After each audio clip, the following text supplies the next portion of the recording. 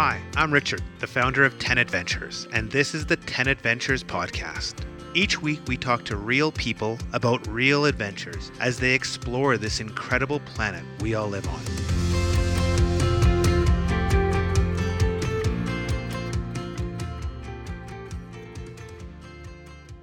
Welcome to the 10 Adventures podcast. I'm really excited to be back here hosting our guest today. Our guest is Brenda Misson, and we're going to talk about her newly released book called Tumblehome. Tumblehome, One Woman's Canoeing Adventures in the Divine Near Wilderness. Now, we have tried really hard to do this interview, I must say, and I can hear Brenda giggling in the background because she knows just how hard we've tried.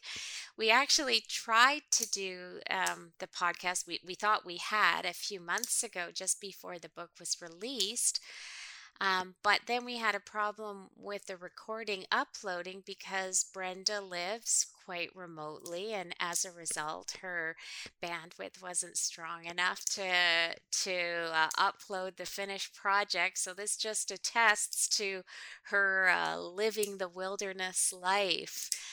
But we're back now. We've got everything tuned up and ready to go.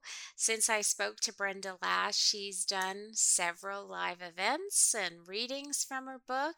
And in fact, the first print of her book has already sold out, and a second printing is coming out very soon.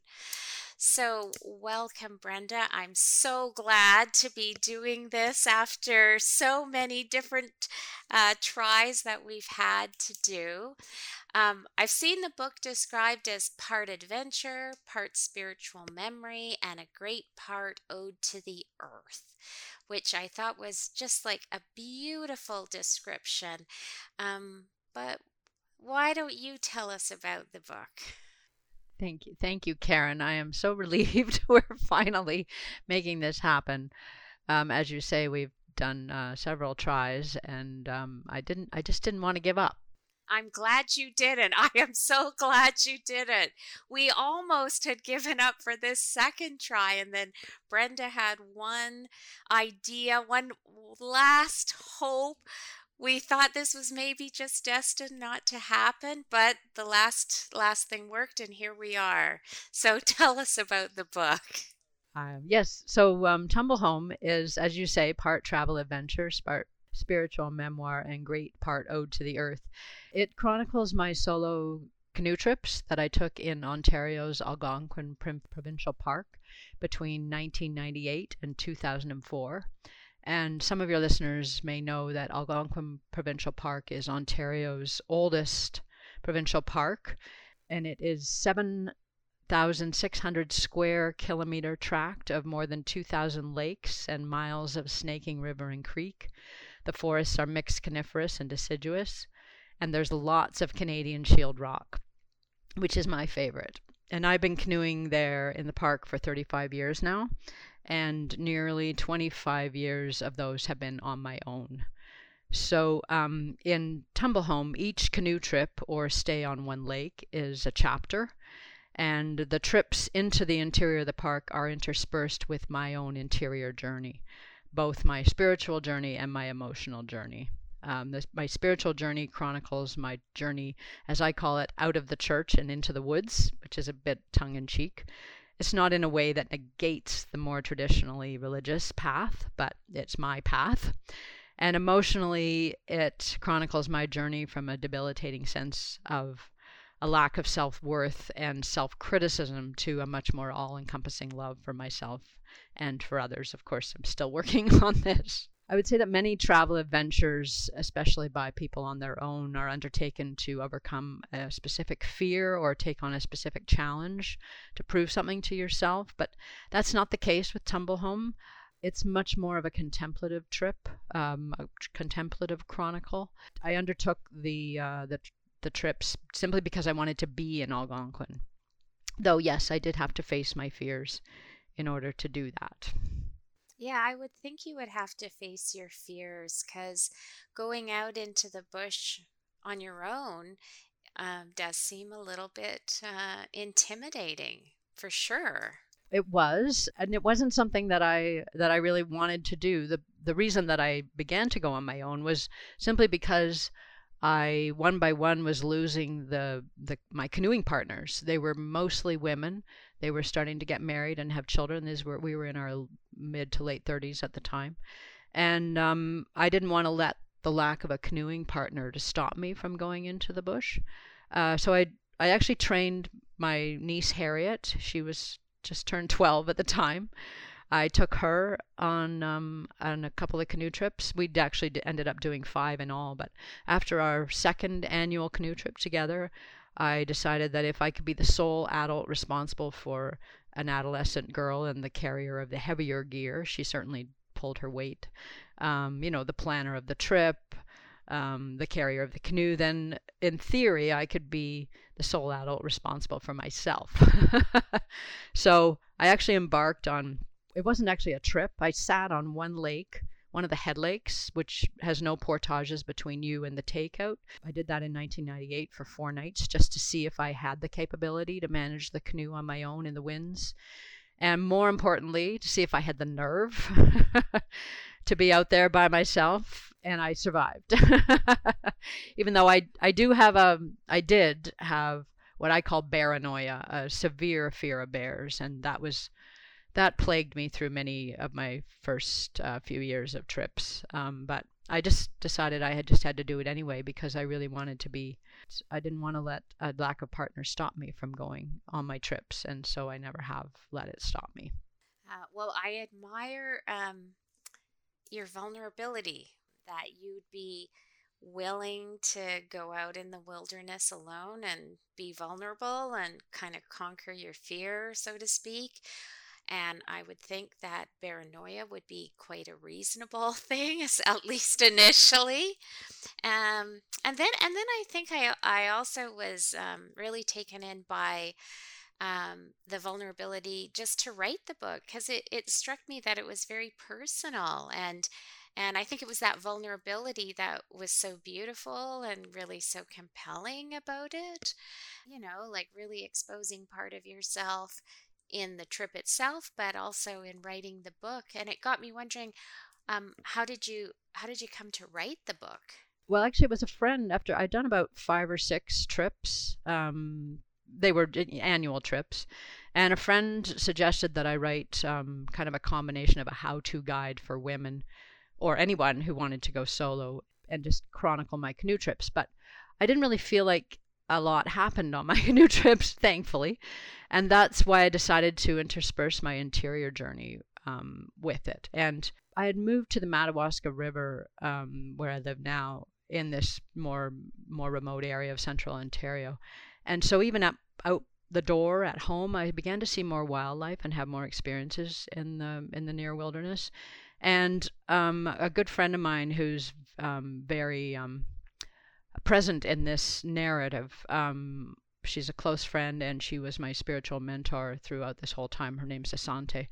She introduced me to the indigenous spirituality of animal totems.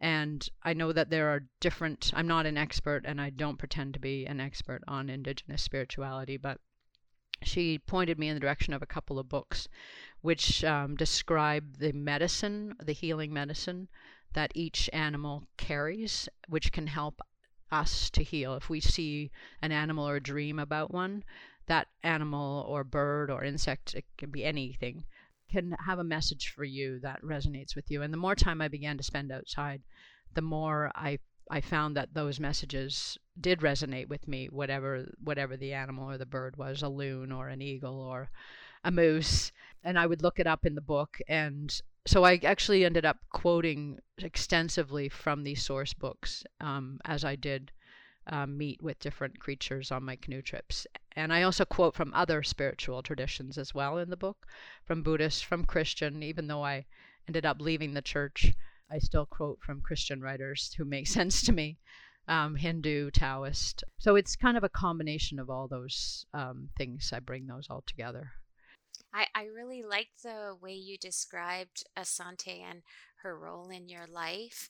And it got me wishing I had someone like that myself in my life, someone to kind of guide you, or even just give you ideas. And because I read the book a couple of times now, I was also really interested in the like the symbolism of the animals that you were encountering, and how reflecting on that kind of, I don't know, gave you new insights into something that was happening around you. So I did find that quite compelling.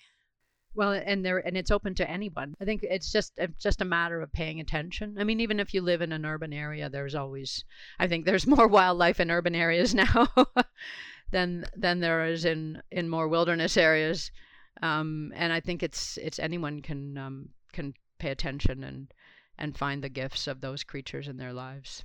I was also really impressed in the book about how there was a lot of apparent synchronicity happening, how things would just seem to appear to you in one form or another at just the right time.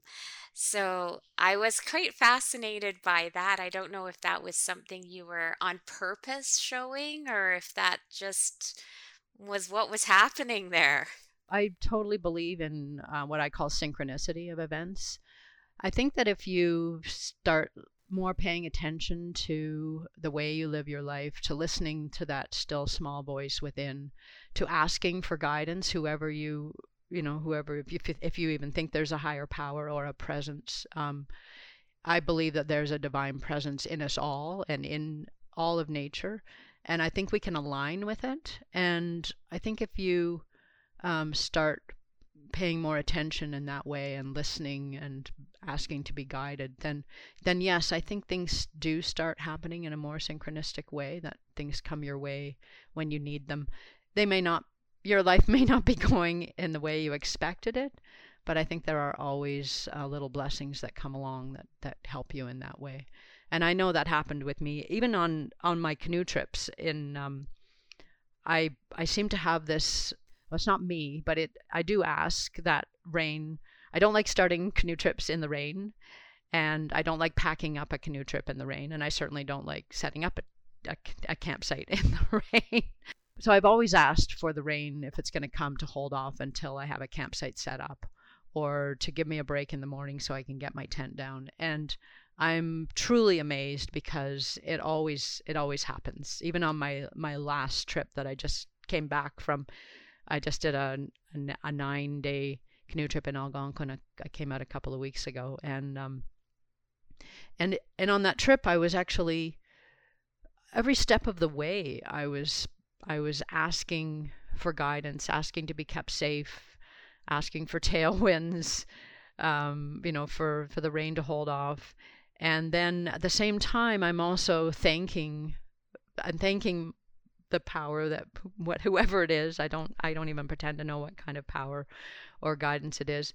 I call it the universe, just because it's a simple, non-gendered term. I thank the universe for granting my requests, and I thank it for doing that even before the requests are granted.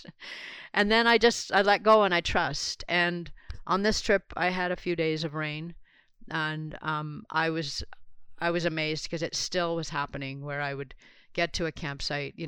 I can see the rain is coming.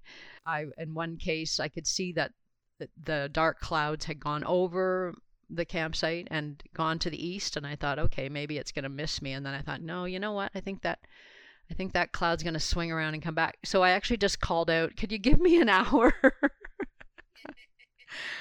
Seriously. And I went about tried to find the best. I was already on the campsite, but trying to find a good place where I could string a tarp up and it'd be level and I wouldn't get water and, in a dip in the tent. So I finally found the right place and got the tent set up and all the gear inside and set the tarp up. And then the rain came, like literally as soon as I finished putting the tarp up.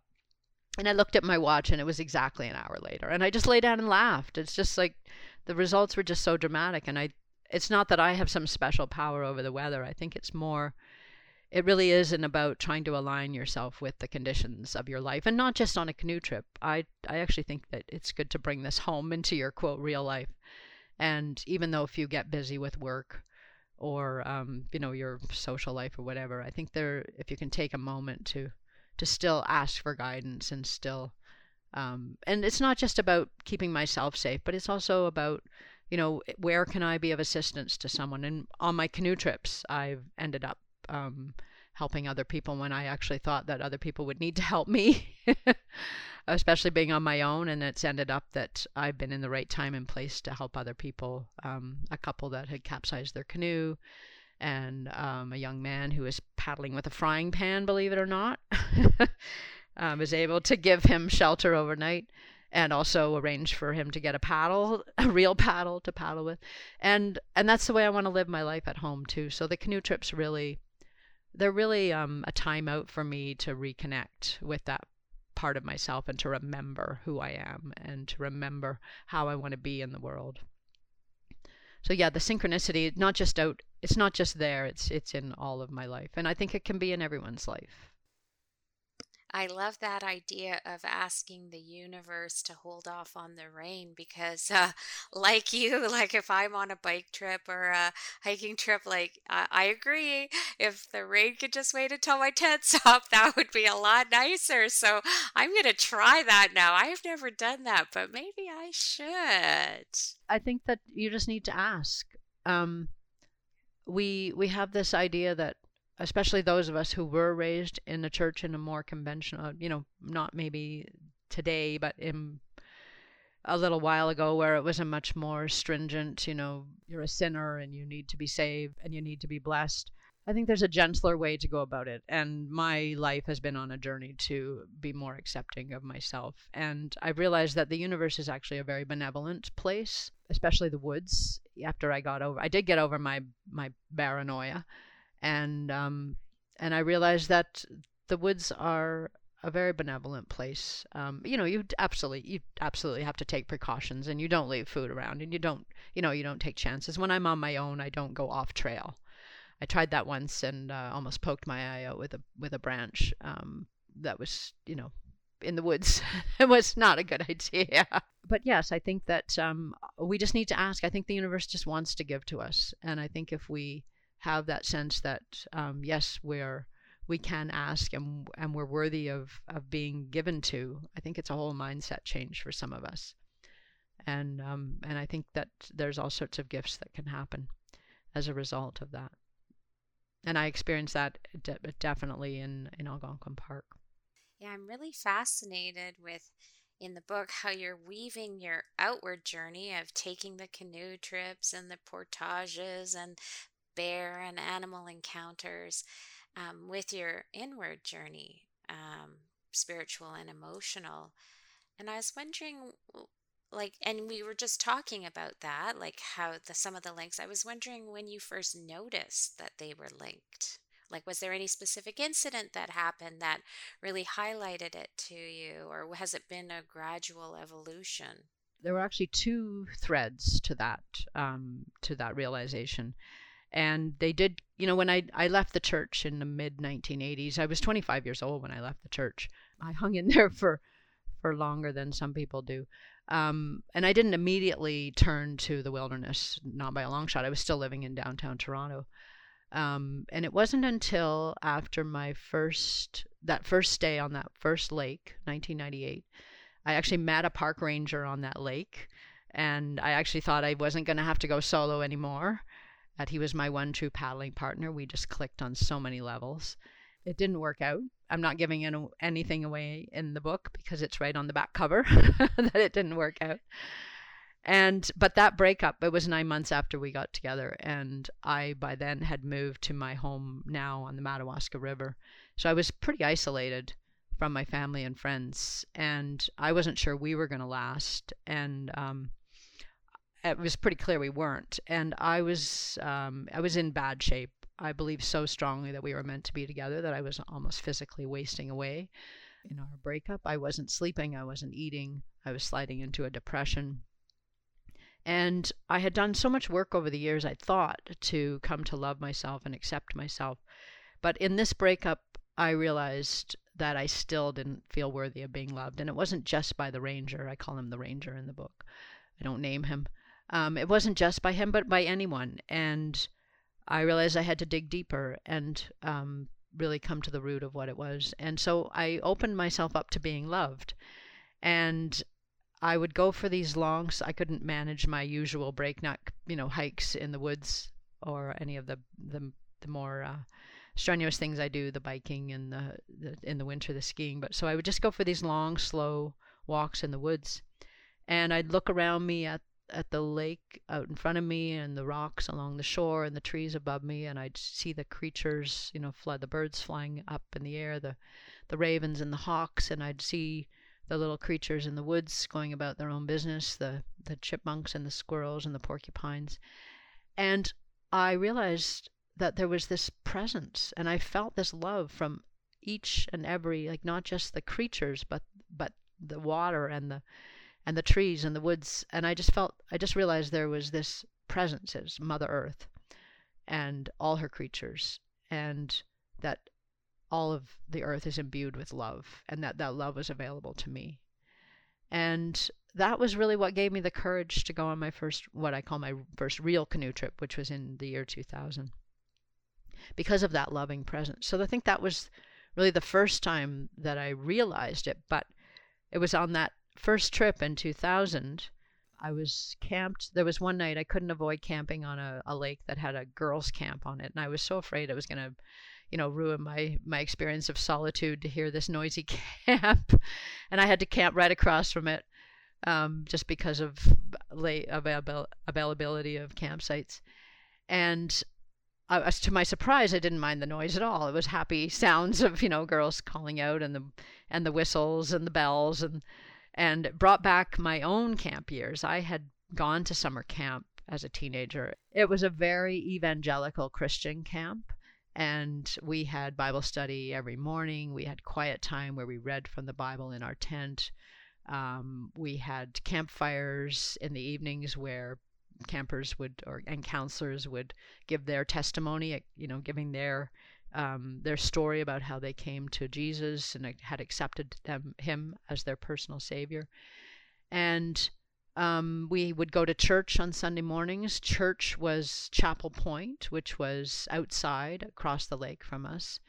And we would either paddle there in cedar canvas canoes, or we would walk around the road to get to the chapel. And it was, the walls were these stately pine trees, and there were birds singing, in the trees. And I had this moment of realization camped across from this camp, I know how many years later, that the whole sacredness of camping had been instilled in me at that camp, where I associated the woods with this sacred place. And I hadn't even realized that until I was camped across from that girls' camp that one summer in 2000. And I hadn't even I'd learned all the things I needed to know. I'd learned how to build a campfire, usually in the rain, of course. And I'd learned how to, what we called single a canoe. I'd learned how to waterproof a sleeping bag in the days before we had dry bags. And I hated doing all that stuff. I wasn't the most enthusiastic camper, but all those skills had served me so well when I did come to camping later in my 20s. And that was my second realization that I associated the sacred with the woods, with the lake. And so it made sense to intertwine when I went to write the book. It was like, well, this makes total sense to link those two, my interior journey with my journey into the park interior. They were intrinsically connected, it seemed to me. Yes, very, very interesting. Now, you were going to do a reading from the book. That might be a good time now do you think you want to do that now? Yes, I think that would be perfect. Absolutely, yes. So this is a scene from chapter 5. There are 9 chapters, and each chapter chronicles a separate canoe trip or a stay on one lake. Sometimes I just went and stayed on one lake and did day trips. I was also working on my first novel back then, which was a thriller based on the true story of a friend of mine who went missing in 1995. It's called Tell Anna She's Safe.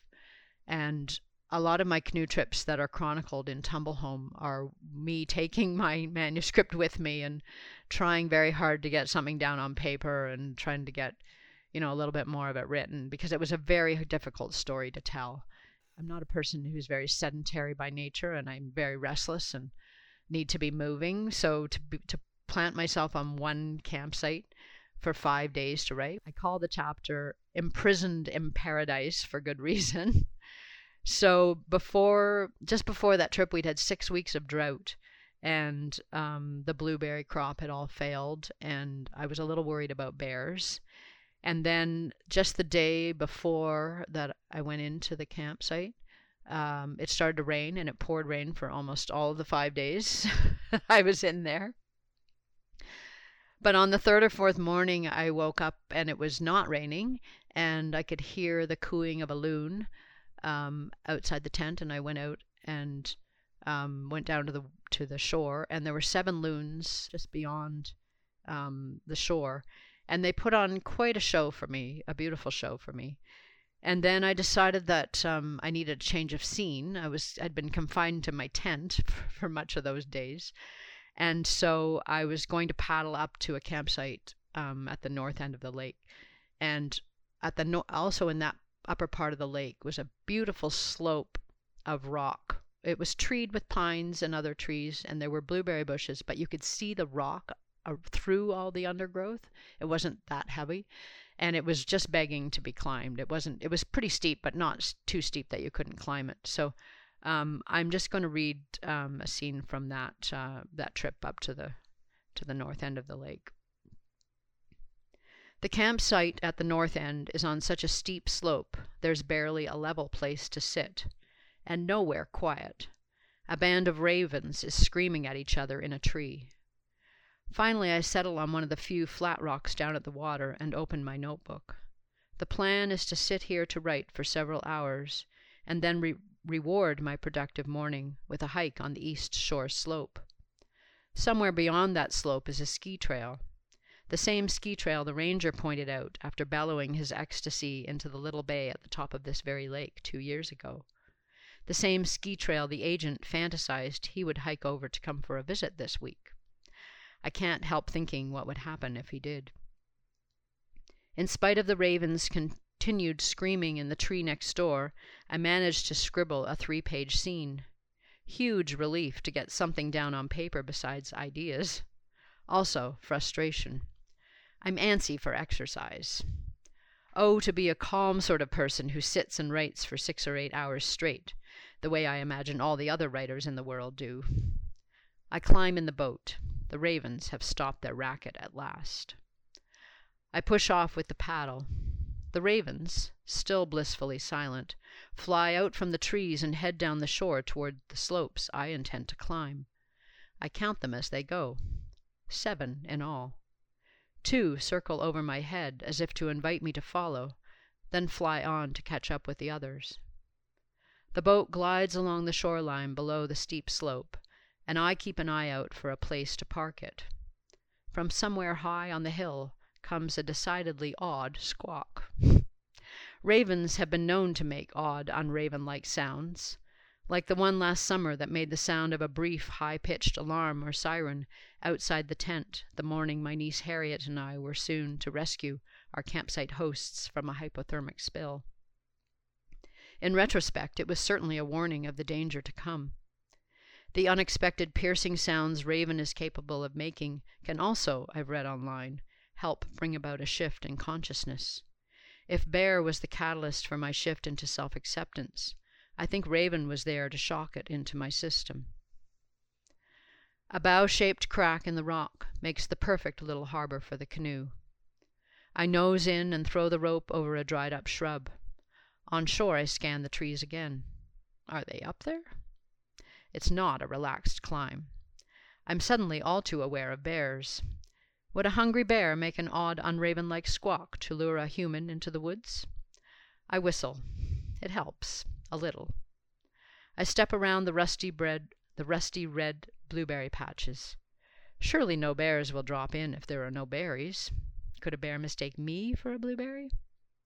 The need to move wins out over my wimpy nerves. I keep to the bare rock, weaving around the sunburnt bushes, climbing higher. The climb brings me to a lookout that turns out to be the north arm of a small horseshoe-shaped bay. I scan the densely treed hillside at the back of the bay. Suddenly, from those trees emerges a band of birds. Blackbirds. Ravens. 7. Without a sound, they sail out over the horseshoe bay. They fly toward me, past me, at eye level with me, and on out over the lake. They disappear out of view around the bend. I watch them go, sorry I've disturbed them, sorry to see them go.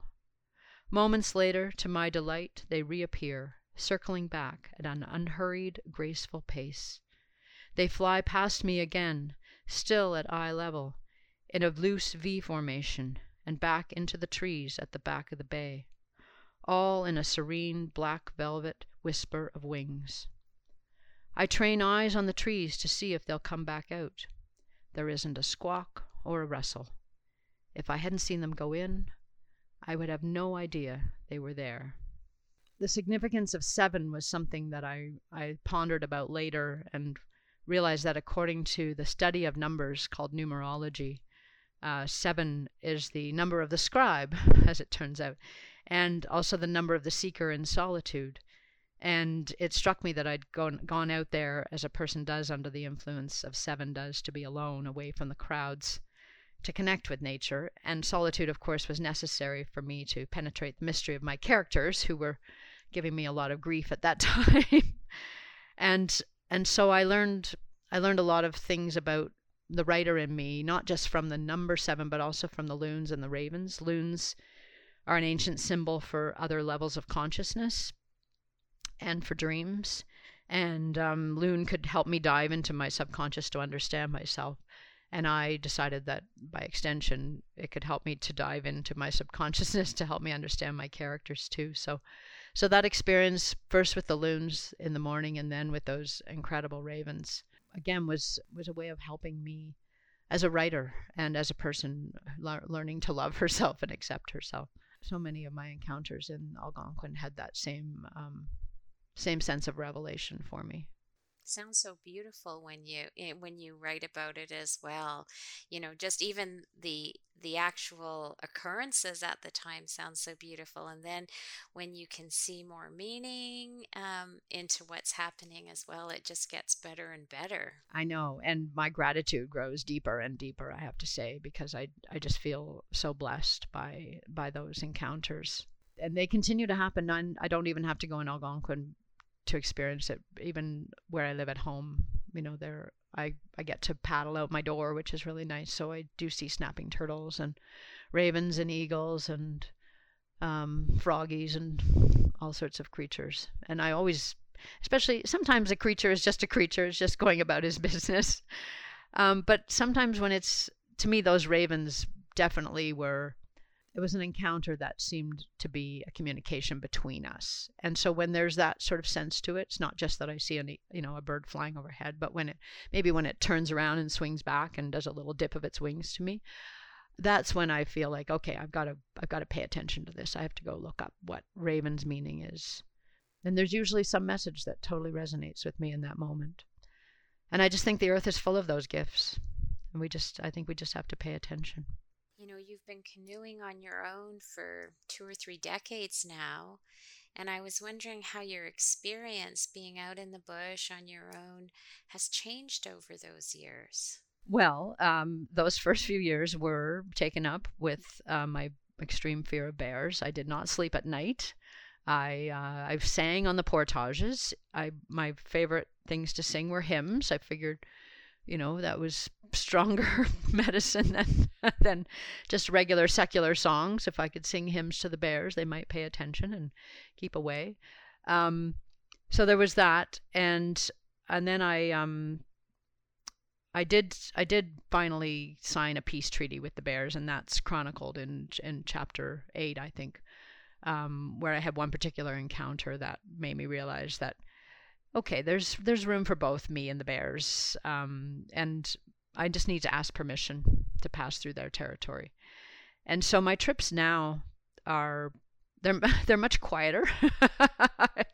I don't sing on portage trails anymore. I actually stopped singing because I started to take a dog with me in 2005, and for the last 16 years I've had a dog with me, and I let the dog do the listening in the night, and so that sort of settled me down too. But my dog Maddie, who I took with me for 13 years, she died last summer, and so my trips have become truly solo again.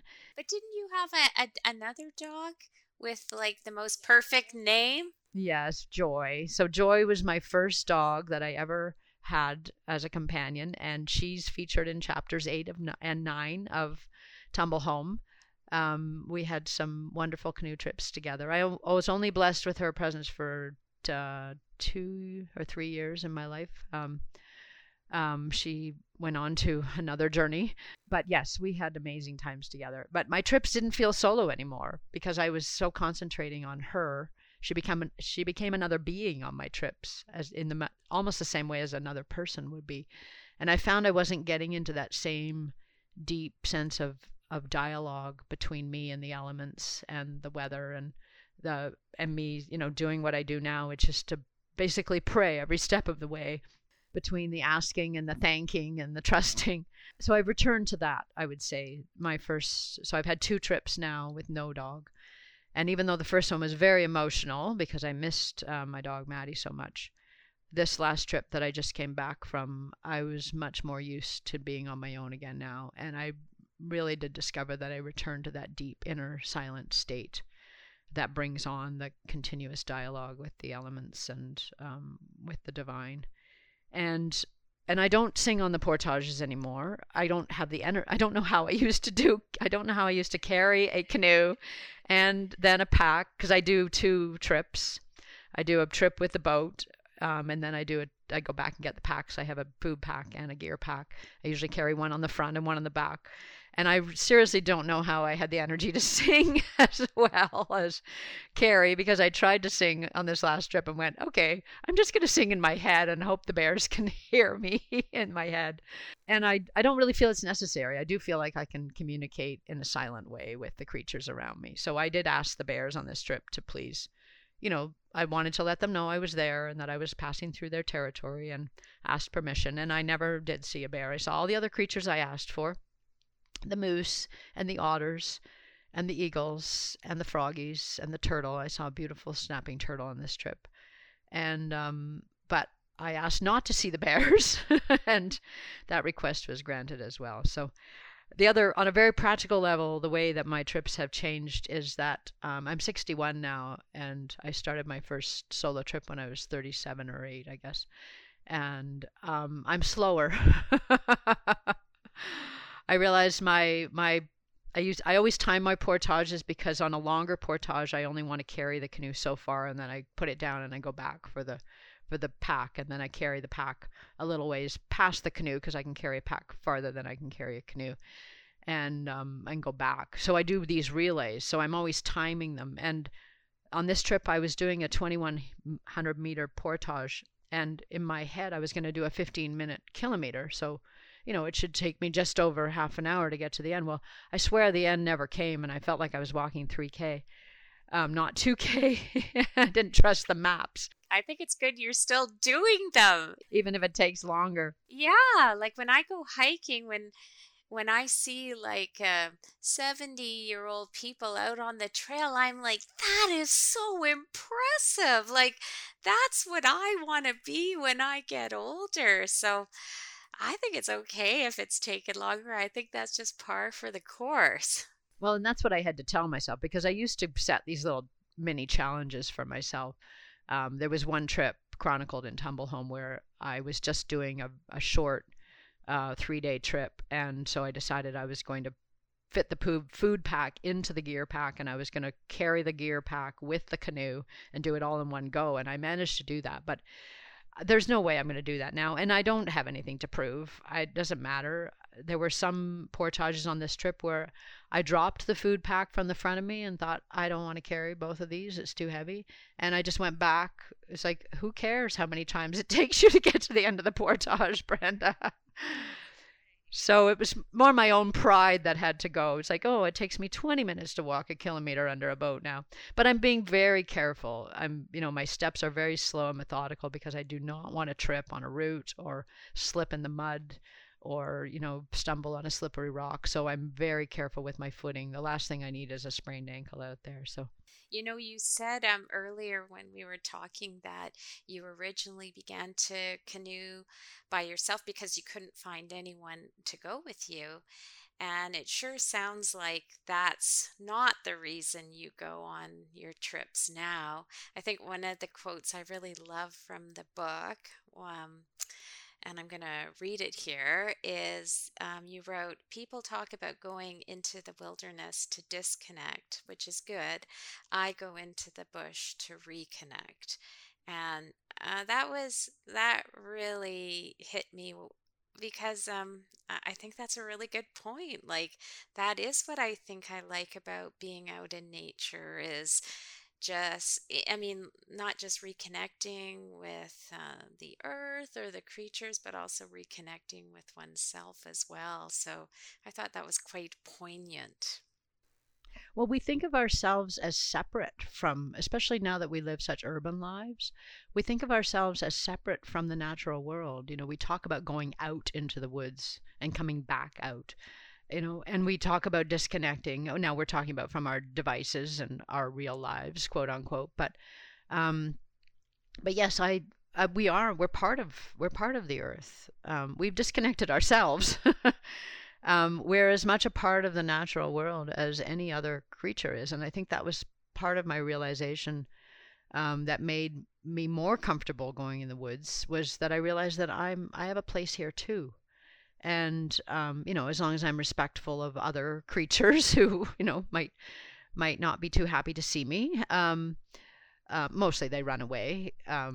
But but I think that yeah, we all have a place there, and and I think it can really help us to reconnect to who we really are. I believe that we all have a divine presence inside us too. I think that love is in all of us. It's in all the creatures. It's in every rock, tree, body of water. It's the force that animates the universe, and that includes human beings as well.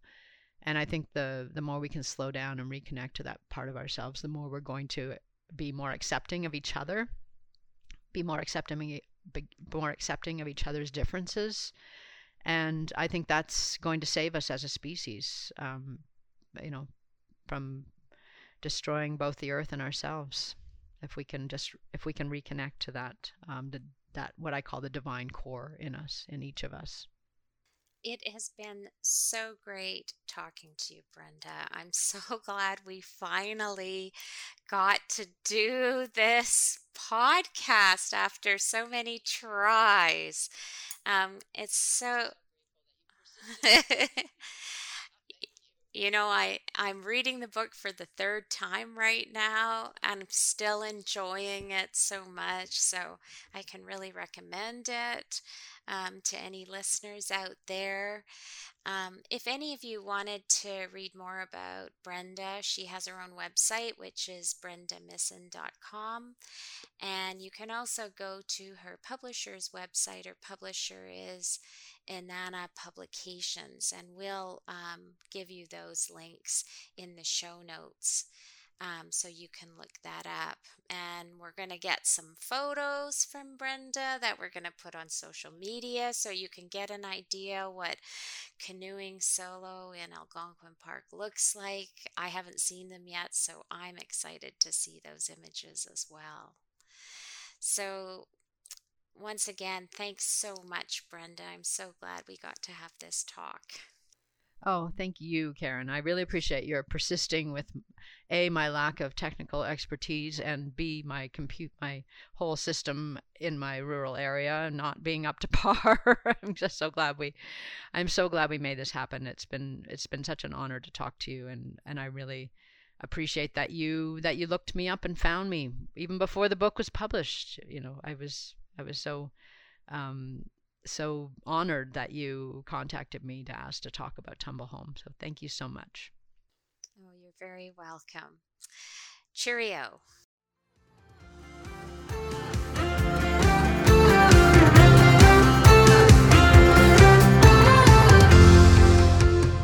Listen to other episodes of the 10 Adventures podcast on Amazon Music at amazon.com/10adventures.